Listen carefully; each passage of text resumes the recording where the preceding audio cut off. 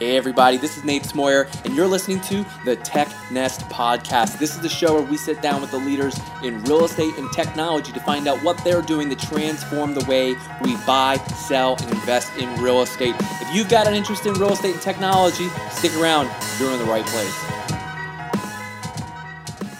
We've got a great show for you today. Our guest is Craig Cecilio.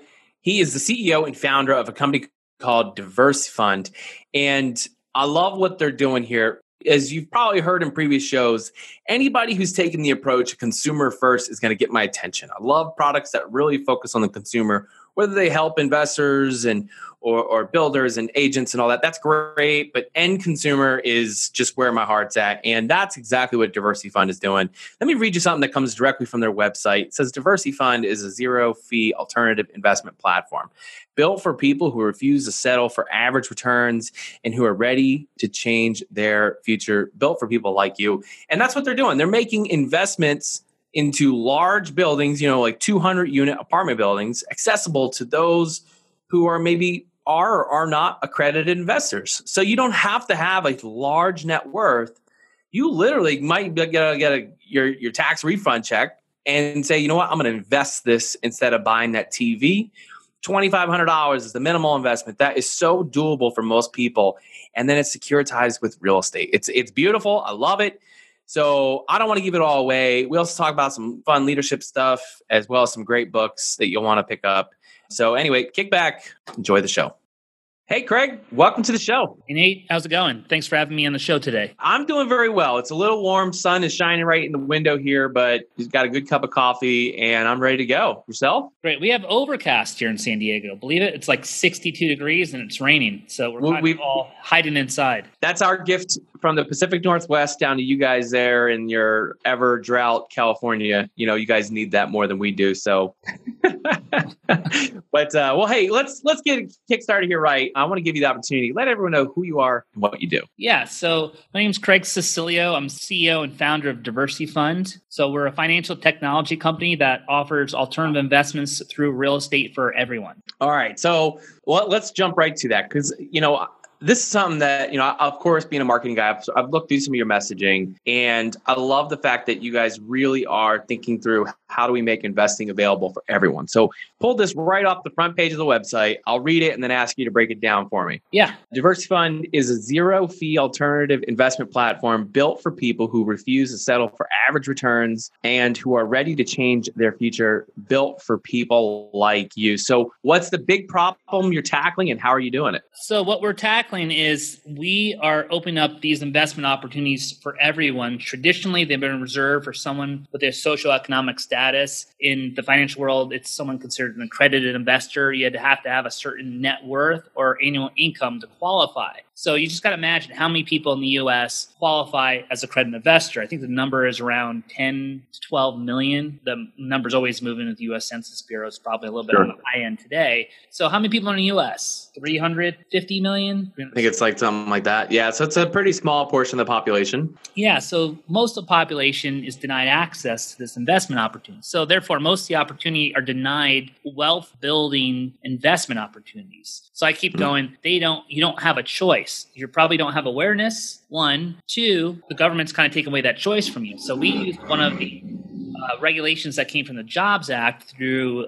I term it through the crowdfunding phase over the last 5 years. We took one of the regulations, got qualified through the SEC, so we could offer this to anybody regardless of your net worth. Okay, so you're saying that, and this is probably jumping a little further ahead, but what you're saying is you're tapping into new laws that have been passed a few years. This was under Obama, the Jobs Act? I think it was part of the Dodd-Frank bill, the Jobs Act, 2012. It got enacted, and then our portion of it went to effect about May 2015. The first one of these instruments really active or qualified through the SEC until late July 2016. So very, very new.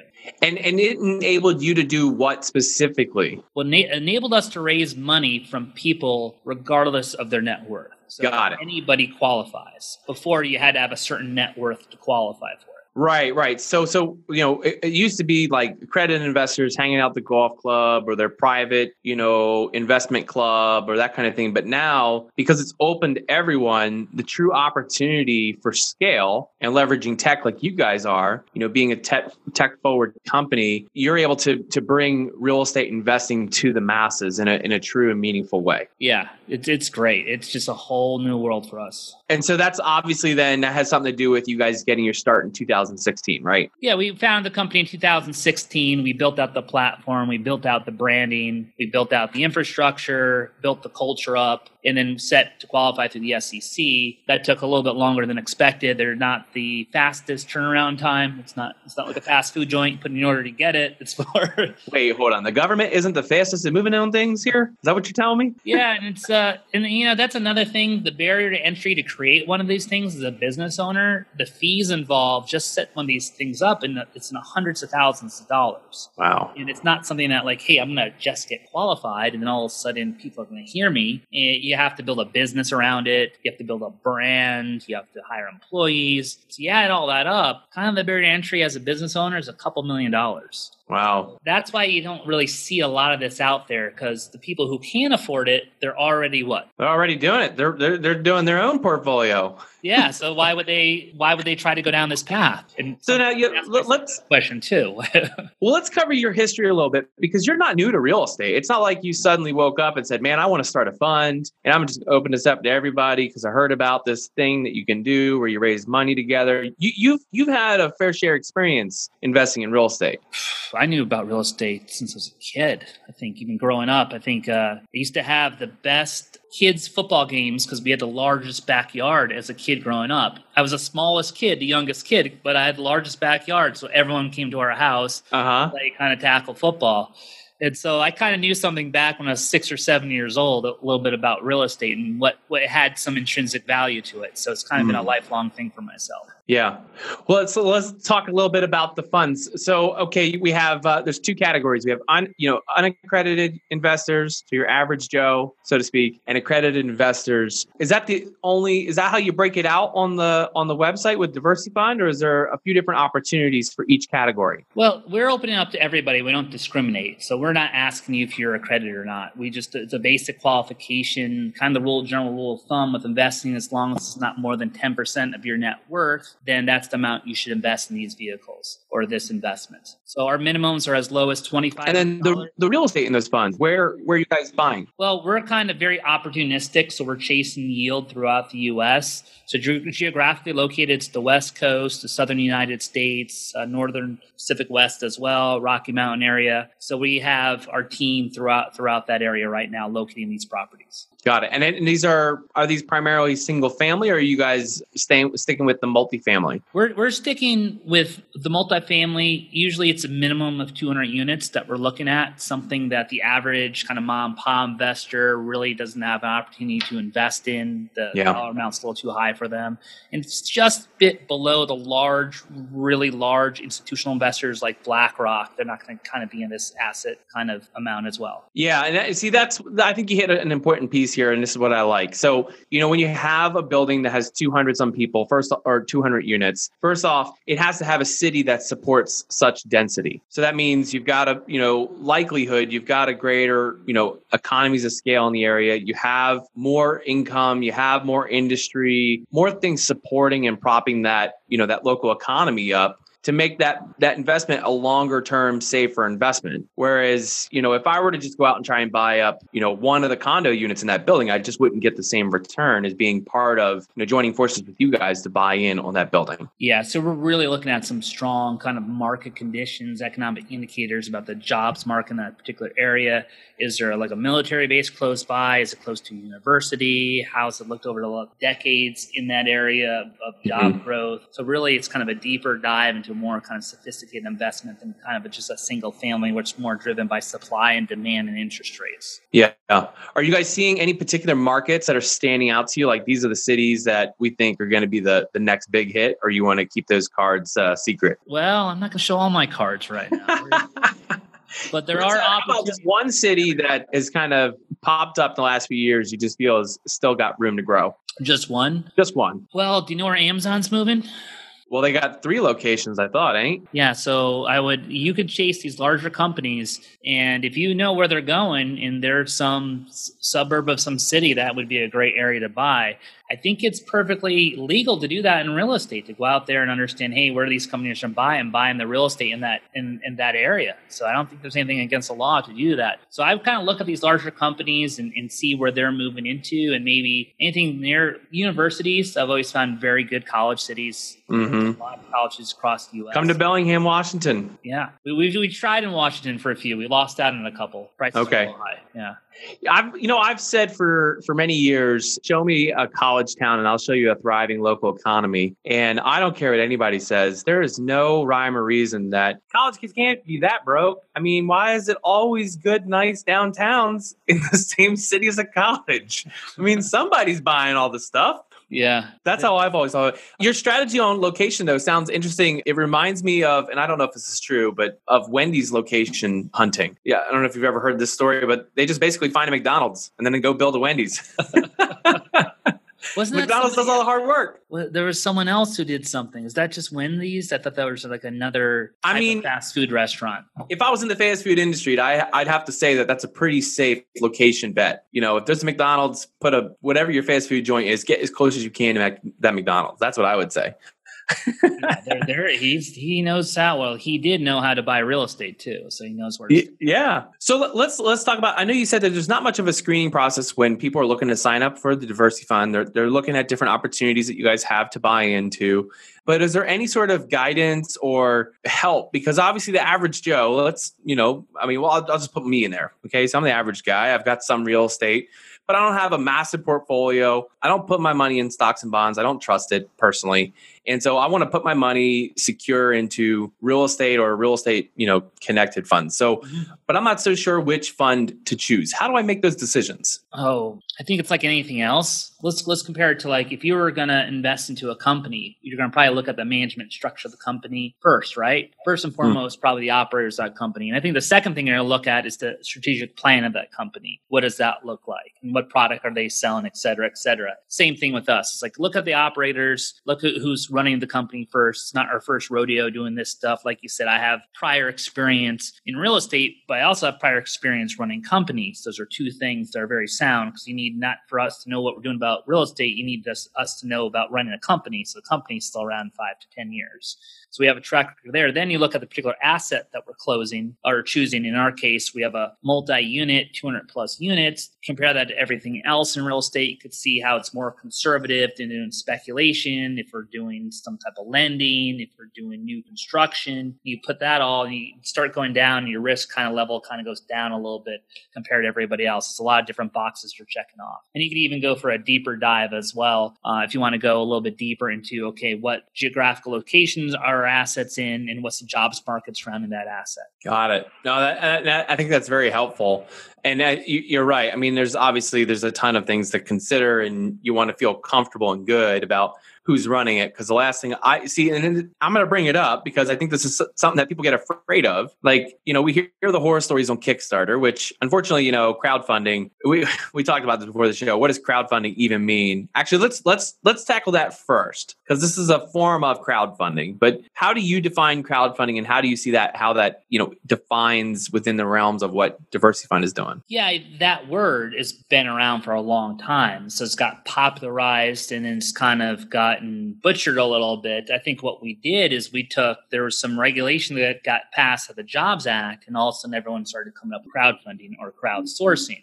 And technically speaking, it's when you bring a pool of people together and you fund a transaction. So you had Kickstarter, which was way before all these platforms started. And before that, you had syndication that's been around since the Securities Act in 1933. People were syndicating deals together to finance all sorts of projects, companies, businesses, or whatever. So it's been around. And I think before that, people just probably traded animals or something for something, goods and services. So there's always some form of manner that it existed. And so for us, we just kind of went going in, and we knew what got passed in 2012. And we said, okay, what about this can we build a business around? And we said, well, traditionally, because of the Securities Act, you had to have a certain net worth, do most of these transactions. How can we do this and offer this to everyone? So we kind of looked at that and said, okay, this is going to be passed in 15. how do we strategically start the company, and how do we go build a brand up to do that. And that's how we kind of started. And to us, really, it means to us is everybody, and putting everybody together, like mass amounts, leveraging technology. So it's not like one person with $5 million doing something, or a hedge fund or an institution doing something. Now we take that one at 5 million, flip it around. Maybe it's 5 million at $1,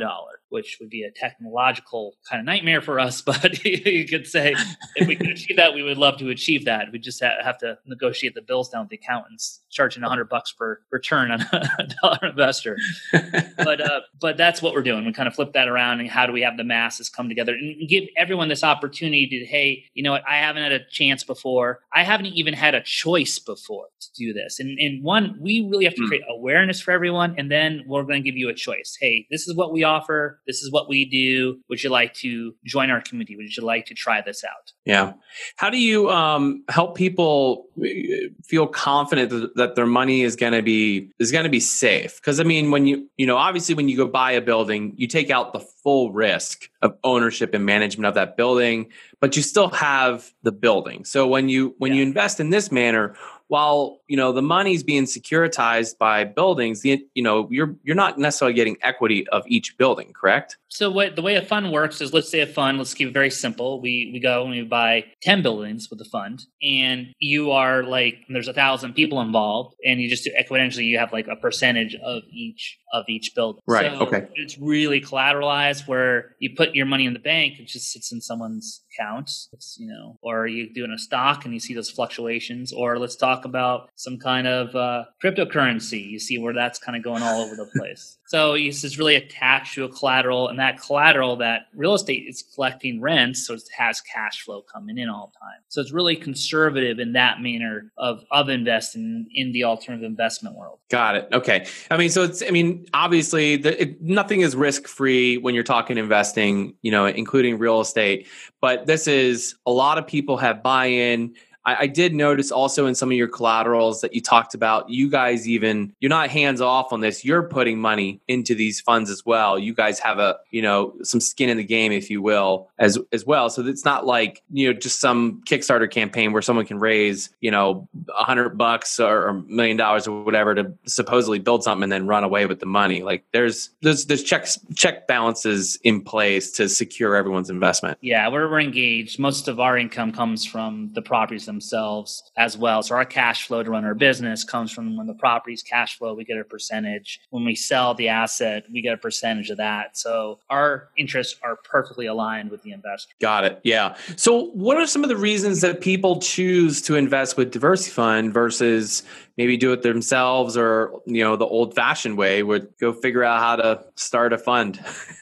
You can. Everyone has that choice, which is great about this country. You have a choice. Let's go with the dollar size. To find this asset class, you need to be a check writer of at least $1 million. To find this asset class, someone has to present it to you. So who's going to present that to you? A broker, a developer, a broker dealer, a banker, attorney, a CPA. How do they benefit by approaching you? They benefit by a commission or a fee. So they're going to run out to everyone who's got, even if you have $100,000, how much money are they going to make off of you? But if they run out to someone with $1 million, they can make some money. So that's why they only share this with certain people. So that's one of the things. The other thing is the dollar amount is high too. A lot of people don't have that high dollar size. So they go, oh, you know what? I'm not even going to think about this because I just can't afford to do this. So I don't have that choice. Another thing is kind of the qualification. Do I qualify to do this? So really kind of taking that away, it's like, one, we're just producing awareness, and then just sticking it in front of everyone and say, hey, here's something I'd love to participate in. Sounds like it's really comes down to as simple as, people have already decided, I want to invest. I just got to figure out where to do it and with who. They've come across you guys, like your message, like your, the way you do things, like the potentials of returns, and choose y'all. It sounds like you got to have some killer marketing on your end then. Yeah, we got some good marketing. I've seen your social media, man. Let's talk about that just for like a split second. How many LinkedIn followers do you have? I feel like it's a big number.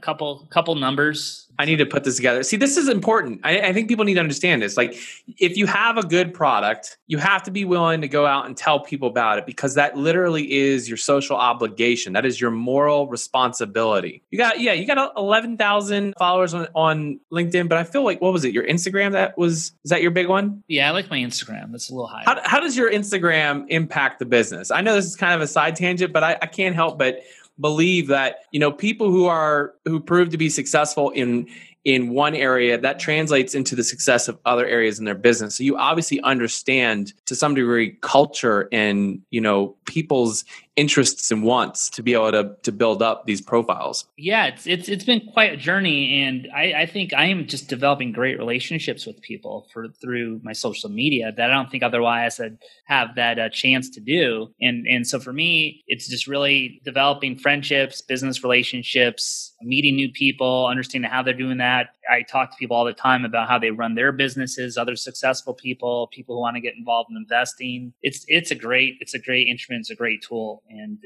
that's kind of where we're kind of leaning towards everything. And it allows us to get the message out better. And it gets me to show some things about myself to people, especially through Instagram, of how I am just outside of business and who I am as a person at the same time, which I think is very important today. And that kind of rolls me into today, being a CEO in today's world, you have to have a digital presence. And without a digital presence, I don't think you'd be successful. Yeah, I totally agree. And obviously, I think you're right. The CEO of forward-thinking companies today, you need to be your number one brand ambassador. It's no longer just sitting in the back room, barking orders down to marketing, say, why aren't we doing things? Like, this is the greatest opportunity, to be out there on it. So I gotta throw the number out there: 147,000 followers. It went down. Oh, geez, no, I'm kidding. I want to know where your blue check is, man. I got to make some phone calls for you. We're trying to figure that out. So I did have that conversation with marketing today. Like, where's my blue check? What's going on? I'll tell you, here's the pro tip. 10,000 plus is the general benchmark. After that point, you actually don't know this, but someone in Facebook is dedicated to your account. You have one dedicated person. So you'll want to use the help, ask for help through your profile, like request tech help, and that'll move you along. Totally off topic here. Let's talk about the growth. So you guys started 2016. Did you do an initial round of funding to get you guys up off the ground? I previously owned a firm before that. So I had some startup capital, some seed capital I put in that helped us out through the first year. And then we got revenue kind of coming in. And then we did a Series A round that we finished up towards the end of last year. So we raised about close to $6 million on that. Mm-hmm. The first couple of years bootstrapped ourselves.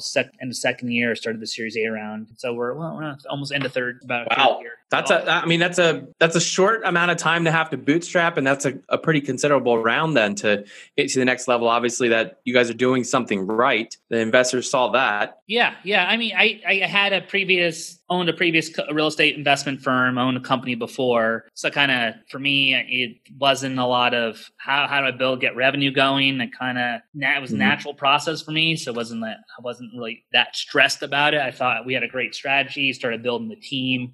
And it's really we're on the tech side of things. That's where really we're throwing out a lot of our costs. And that's where we raised the money to build that out. It is with tech. Tech's just a hot thing. And they're saying, I'm not sure if you heard about this, but I was talking to someone the other day, and they said a data engineer or data scientist, 10 years experience in Silicon Valley is demanding $5 million a year. $5 million? Someone give me some crazy stat. Someone should have told me this in high school. I'm changing industries immediately. 10 years experience. That's like a retirement plan. By the time I learn to do math, it's gonna be too late for that job. Yeah. But it's so all about business intelligence and algorithms and cost, and we're starting to roll some things out with the tech that I was like, man, it's like God, Facebook does that, and I'm like, we do that? That's kind of cool. We do a lot of those things, and it was really easy to do. It's just amazing, and it creates such efficiencies across everything. And one of I think the big pilots this year is, since we're so heavily focused on rents and it's to do some business intelligence around our underwriting. So they'll pull the rents. And so we could have instantaneous market analysis of rents in that area. So that's one of the things we're doing to purchase new properties and how do we stabilize those properties. So definitely, if you're running a business today, you got to be data focused. We've had several other companies on the podcast in the past few months that are purely a data play in real estate, and for what they have echoed is saying that their customers see leveraging their services as an unfair competitive advantage, and that they're able to do the work that used to require how many boots on the ground and digging into public records and trying to run comps when there were no comps. So you're calling brokers everywhere. But we're getting to the point where the democratization of data, but at large scale, to the point where you can look at and say, I know the history of this building. Here are the tax records. Here are the ordinance of this town. Here's the building abilities. Here's the estimated building costs. This is the true value of that lot, regardless if building is there or not. And I think the AI could tell you faster than you just said it. What? See, I feel like that was a minor dig at how slow I am, man. Come on. I thought I was moving along there. I found so there's a little the startup community out here had an event. They created a little bit of a nonprofit to help improve San Diego. So I attended, and the first thing they introduced a problem, and a bunch of these data engineers showed up. And so the problem they chose to work on first and foremost, and they raised some capital to do it, was how can we make the entitlement process, the permit process to the city of San Diego more efficient? So there's a group of people already worked on that. I think Cox Communication and some nonprofit in the city of San Diego gave the grant money for this project. So you could see how local areas are already trying to incorporate technology and data on day-to-day things. And that's a game changer if all the cities across the U.S. could make the permit process a little bit more efficient, because that's kind of what kills a lot of the real estate values and kills a lot of things in a lot of the transactions. Yeah, I totally agree. And I mean, obviously everywhere is going to have some custom to it, because, people want different things and value different things in different communities. But man, if there could be some sort of standardization, that would be incredible of what it could do in reducing costs to building or refurbishing and rehabbing. Yeah, that was about 2 months ago, that meeting. So they've already started on that project. Well, that would be exciting. We'll have to keep posted on that, because anyone who makes ground on that and figures out a way to help cities move faster, you're going to be the winner. There's no way around that, for sure. Yeah. So, I mean, you guys have only been running for a few years now, but obviously this, one of the things I always like to explore is along the way, I'm sure there's been one or two things that you guys tried out, maybe an experiment, or you started going down one path and realized, hey, that's not the right path. Let's get focused. Mm-hmm. Is there any story that you can share of a pivot or failed experiment and what you learned from that? Well, several, I would say. I'd say a lot of the stuff we're doing on the marketing side, we're kind of blind because we didn't incorporate data into that. So we really couldn't figure out our customer too well. And so we really had to invest more money and resources into that data of trying to figure out that customer. That was a big one. I mean, we started with the idea of what the asset class we have today is something we thought about 3-4 years ago before we started the company. It's on the right path there. A lot of things I think I anticipated along the way with growing the culture. I think a little bit was, I would say, also on the tech side of things, we really built out some significant tech. I didn't know it had to be almost perfect across everything. Not perfect, but almost perfect. And if there's one broken piece of that tech, it just didn't work. So it didn't make sense to me, but now it makes sense after testing it out. Oh, I get it. But it's a lot of kind of pieces that had to come together. So I would say that would be the other one, just having the data to make better decisions for costs, and then have your tech kind of connected across all your platforms. You didn't actually say this, but from what you just said, I think there's an important lesson to extract there. And this is for every founder out there. So I'm going to go ahead and just assume real quick, you're not writing the code, right? You're not building the tech side of the product. The passcode to get into it, maybe, but that's it. The passcode. Well, see, the whole point of what I'm getting at here is you went out and you found people who are smarter or better skilled and granted the ownership. And, truthfully, this isn't fresh in my head. I've been listening to some Jocko Willink recently. And so talking about ownership and his book Dichotomy of Leadership. But I think it's just a really important lesson, for founders out there, that even if you were the one who wrote the first version, getting those people on your team who can take it to that next level, whether they're that $5 million a year data engineer or, just an intern who's really bright and wants to make it happen. What you just said is an example of someone already doing it. Like, you're already doing that. Yeah. I mean, I'm big into org charts, and I think we got to our growth phase of our company where everyone doesn't wear like 10 hats. So right now I'm hiring for specific skills, and especially skills I don't have. And so everyone who we hire across our organization, our tech team's got to have a skill I don't have. Marketing team's really growing. So we're going to add someone to the team that, okay, I'm the content person. Well, the content person wasn't good. Maybe at like some kind of design. It's two different people. So it's kind of, we're really kind of fortunate enough to be in a position that we can hire a specific skill set. And I believe my responsibility as a CEO is to hire the right people and put them in the right seat. And these people should be the experts, and I shouldn't be the expert, because you can't learn. And especially if you're investing in a company, you want to invest with someone who built the company before. And I'm kind of like a builder. I'm building the company here. You don't want to invest in someone who's trying to do all the work themselves. It's not how you really build a company. It's how you get stuck in a company. That's more a sole proprietorship. That's not really building the company. Build a company, you can walk away. It kind of runs on its own. Yeah, no, I love it. And I know that you didn't, like I said, you didn't say that outright, but that's where I'm picking up from it. Well, let's keep going. I want to shift a little bit. So we kind of talked a little bit about, you guys had raised some money previously, but obviously this is the hot topic in real estate. I think Cretech's, fundraising report for Q1 came out and said it was up again. There's all kinds of money flowing into real estate tech, whether these are people who are tech first coming into real estate, or they're real estate first and they see the advantages of having a tech play. I think it's a mix of both. Why do you think, though, now is the time for investing in real estate tech? I think right now I've ran some analytics on fintech, even large, if you go a step above that, because I think real estate tech is kind of a segment of the financial tech sector. There's hundreds of millions of dollars, billions of dollars that are being dropped into that space. Yep. And I've been talking to a couple of people about it recently, and we're going to go probably for a Series B round here because people are holding on. They have a lot of money. They've recruited a lot of money. Since you have a lot of money, you need to put that money out into some type of investment. And this is the asset class they're choosing as a company they want to invest in. They think the sector has so much more room to grow because it's really like a traditional business that now it's going online. So it's kind of a natural kind of progression here. Here's some businesses, finances, real estate that were archaic in nature, and technology is kind of rule in perpetuity. So that's where it is right now. It's probably going to drill down to what's the next thing, but right now it's just starting to happen across that. And we just earlier talked about permits. We talked about market analysis on rents. All those things that you have these jobs built around people doing the work are going to be replaced with artificial intelligence and data. So that's why the money is there's a surplus of money out there. Yeah, that's commonly what I've heard some VCs mention when they're talking about it. Actually, their biggest problem is finding where do they put the money.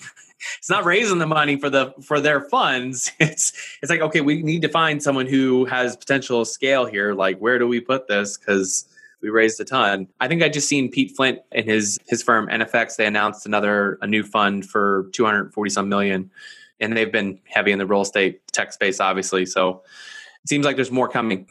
There's a lot. Yeah, there's a lot. Yeah. Well, we're gonna shift gears. We're headed into one of my favorite segments. It's a game, I suppose. We'll call it a game. We're gonna play the game called For the Future. For the Future is where I get to ask each guest who comes on the show to give me their best predictions based on the following 4 questions. Craig, you ready to play? Yeah, don't ask me one question. Hope you don't ask me one question, but yeah, I'm ready to play. Oh, I'm going to ask it, but we'll get to the easy one first. The first one is, what does DiversyFund look like 1 year from now? 1 year from now, I am able to take some vacations and probably 3 times the size. Does that mean like 3 days at a time? Maybe 2 would be great. 2 days. There you go. All right. Well, that's pretty simple. I love that. What about give me an idea of the company? Yeah, one thing that you think the company will reflect or have grown to. At the end, we'll be entertaining a second product on our site. We'll be doing our second Reg A offering in close to doubling, about 2.5 times our assets under management. And a Reg A fund, for those who are listening, is? Reg A Plus is from the Jobs Act. Is we have to qualify to the SEC to offer our investments for anybody regardless of your network. So non-accredited accredited investors can join in on that. Yes. Yeah. Okay. Question number 2. This is what I'm thinking you're gonna tell me not to ask you. This is the question I think you weren't asking for, but we'll see. We'll find out. I don't know. I can ask it. What do you think? I'm gonna ask you. What does the housing market look like 1 year from now? Oh, that's better. Okay. Oh. Wait, what did you think I was gonna ask? Something about the 2020 thing going on. The elections? Yeah. No, I got no interest in that, man. Okay, that's good. So, the housing market, you got to look at your economic indicators. A great book I read was called Animal Spirits. It was, I think, the co-authors, one was a woman, one was a man. One was a professor of economics at Princeton. The other one was a behavioral psychologist. And they talked about every crash. What preceded the crash was a high instance, a liquidity event, and a high incidence of fraud. So how they combined that over the last 100 years back into the late 1800s, and they had a whole graph there. So I always look at my set. It's like, where's the liquidity? I still think it's hard for people to get loans. So I think that's kind of a good thing. Rates are kind of low, so that's good. But are they affordable for everybody? So I don't think we're in that kind of a bad position. There might be some minor readjustment, but I don't see anything that's going to be that crazy as we saw before. But if you start seeing some crazy loan products arise, you start seeing some more incidents of high cases of fraud. You do know that stated income loans are back, right? Kind of, sort of. They just got high interest rates. That's all. What they passed, you can't. The laws they passed are still in effect. So you still have to have some sort of verification. It's sure. Yeah. Write it down like they did. You write it and you write it's the ninja loan. Right. Yeah, you're correct. It's not all like that. Yeah. But we know the pendulum's going to swing that way a little bit, and I think the writing will be on the wall. You'll know when for a big decrease. All right. Question number 3: what's one industry trend you think will continue, but you wish would go away? Will continue, but wish go away. There's nothing I really wish to go away. I think it's good. I think we're just kind of living a different world. We're living in a digital world, so it's just, you got to be part of your online presence. Your digital presence is how everything is. So, that's just the world we live in. It's not going anywhere. All right. And the final for the future, what's one thing you believe will dramatically change or fade away in real estate as a result of technological advances? You really want me to say that? Yeah. Well, lately, a lot of these Zillow and Redfin and Open Door, they're buying a lot of properties. So I see agents really kind of fading away, real estate agents. You're not the first to say that. Okay.